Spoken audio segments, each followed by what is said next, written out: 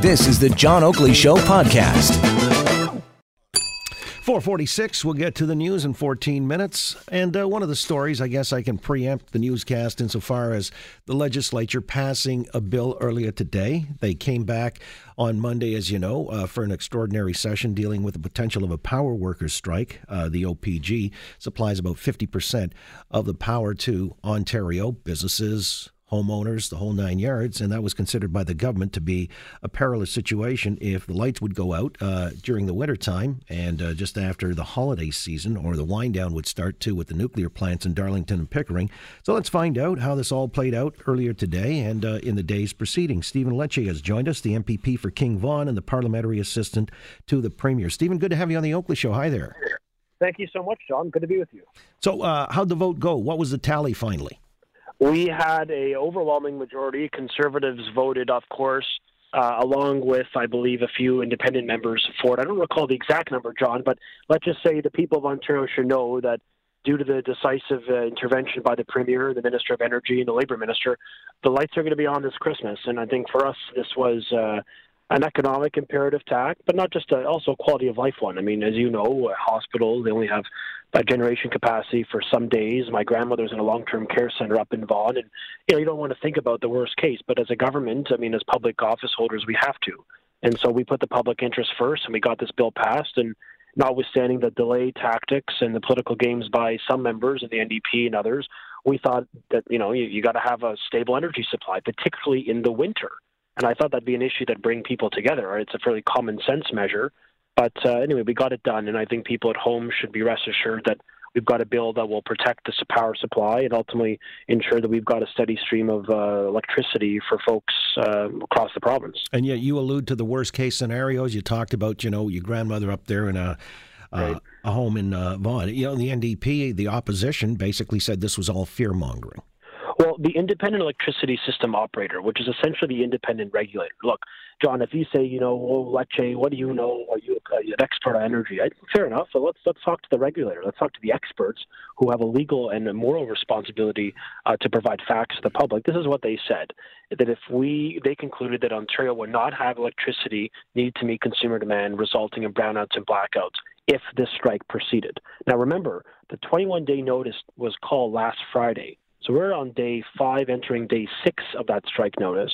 And if we didn't introduce and pass this legislation today, again, the independent electricity system operator has said, not me, they said that tomorrow, and regulators and the regulations require this, we would have had to commence the shutdown of nuclear units at our nuclear reactors. It's a very serious issue. Look, it's a sombering issue. I'm a first-time elected member. This is not something you want to have to deal with, but you have to deal with it. And parliamentarians should not put blind affinity to blind ideology out of the public interest, like I saw some of the New Democrats do. I thought, for crying out loud, if there's an issue that should bring us together, it's keeping the lights on in the middle of the winter. But they didn't, and so they resorted to, rhetoric as the ones you said. But the facts speak for themselves. That the OPG, the Ontario Power Generation, produces just over 50% of electricity in the province. When you shut them down on an indefinite basis because of a strike supported by the NDP, then of course you know that would affect folks around the province, particularly in the north, where they have 100% dependency on OPG energy. But of course, even me in Toronto, I have a GTA riding in King and Vaughan, we would all be affected, industry would be affected, families would be affected. So we took action, and look, we got it done. I mean, this is what we're supposed to do. I think it is very much in keeping with our mantra as a government of acting decisively. The Premier was very decisive when they went on strike notice Friday. Like, it was minutes that we were told we got to go back. The Minister of Energy, the Labour Minister, the Premier of Ontario, Doug Ford, they were very immediate, and I think that's the style of leadership people like about this Premier, that he acts quickly, decisively, and ultimately gets the job done. And that's the measurement by which I can go home this Christmas knowing that we've done something right. Stephen Lecce, again, MPP for King-Vaughn. All right, Mike Schreiner with the Green Party says that if the Premier, was really committed to this, he should declare the OPG an essential service. Would you agree with that? You know what? I think the fact of the matter is, what we focused on this week, to be frank, was keeping the energy on. I think in 2019, Mike Schreiner is a very decent man, and the Premier and others, we could have that debate.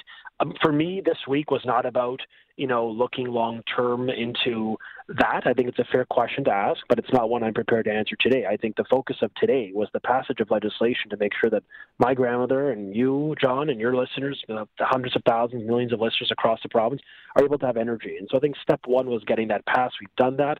Happy to ponder that, consult my constituents, and return to your show in 2019. But look, I just don't think that's the immediate focus. I think it's a fair point. But for us, Bill 67, protecting Ontario's power supply, was very much about ensuring that consumers have access to electricity in the midst of the winter.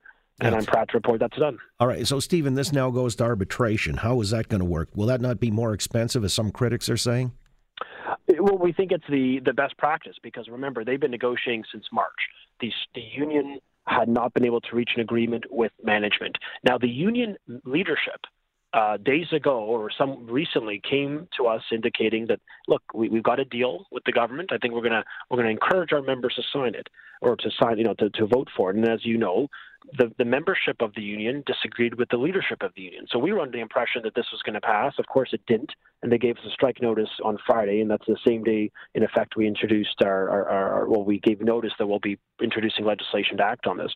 So we think that we've respected the fair bargaining process, but now arbitration will deliver a resolution that's generally equitable for both parties. But at the end of the day, we think it'll be, good for the taxpayer, but ultimately good for the consumer, for the family, for the senior, for the small business folk who doesn't have energy. I mean, the economic cost, to not having energy, let alone for small businesses as we lead into labor, to Boxing Week and all that, and just for people in the winter. I mean, I understand the convenience or the inconvenience of it all, but this is where I'm questioning whether or not, arbitration versus a negotiated settlement is going to cost the ratepayer more or the taxpayer more, and how soon does that process kick in to resolve this?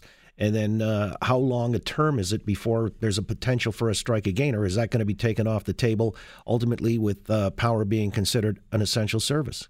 Well, the process for negotiations essentially will recommence in very short order. Now, they've been negotiating since March, as I say. They reached an impasse. So this will now force the parties to come to a table with a fair arbiter that will provide a resolution that we think will both be in the interest of the taxpayer, but really in the interest of the consumer, as I've just enumerated. With respect to its coming into force, it has an immediate coming into force because, as you know, the strike could have taken place in a matter of days from today. So both of those, to answer the question, both of those are prescribed in the legislation, and we think that that is in the public interest. We also feel strongly that, there's got to be some sort of statute of limitation on, they negotiated, we've stayed out of the process to respect for bargaining, but it comes to a point where government's got to act. And I made this point to the NDP this morning in the legislature, and my goodness, they weren't pleased with me because I was calling out the hypocrisy that the New Democrats only a year and a half ago were urging the government of the day to act in the interest of the taxpayer, in the interest of the consumer, the small business person, whatever, to keep the energy on. And then, of course, the 2018 NDP, the ever-changing, ideological position of the NDP, now they're very much against it, and they indicate they use every tool at their disposal. And they had an option. I said to them, folks, you had 4 chances to pass this quickly. You said you need to read the bill, so you didn't vote for it on first reading. How about second? How about the third time? How about the fourth time? We shouldn't have had to be here on Thursday. We could have got this done on Tuesday, and we could have given market certainty and certainty to families who are entering the Christmas season, and I think, not unreasonably want to make sure that they don't need to go buy a generator for an indefinite period of time.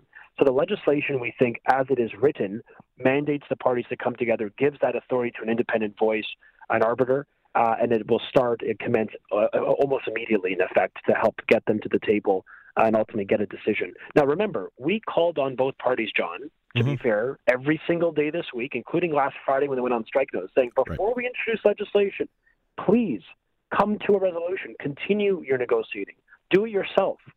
But, obviously, there's a time, there's a bit of a red line that you pass when you start to think, my goodness, in a matter of days, because of legal regulations, we'd have to start shutting off nuclear units. But I guess you got it done today. I mean, I've got to cut you for time here, but everybody wants to go home for Christmas, so all parties were okay finally signing off on this and then beating it out the door. I'm guessing that's how this played out.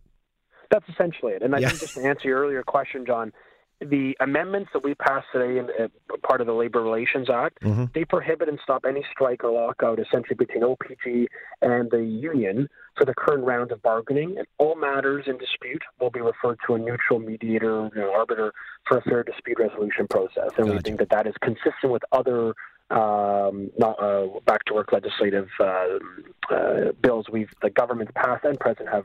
I got you, Steve. I got to let you go on that note, but thanks a lot for how this all played out. Now we're better served for it, and also better served to know that the power stays on in the foreseeable future. Good to talk. Thank you. Yep. Have a good day. And you, Stephen Lecce, again, MPP for King-Vaughn.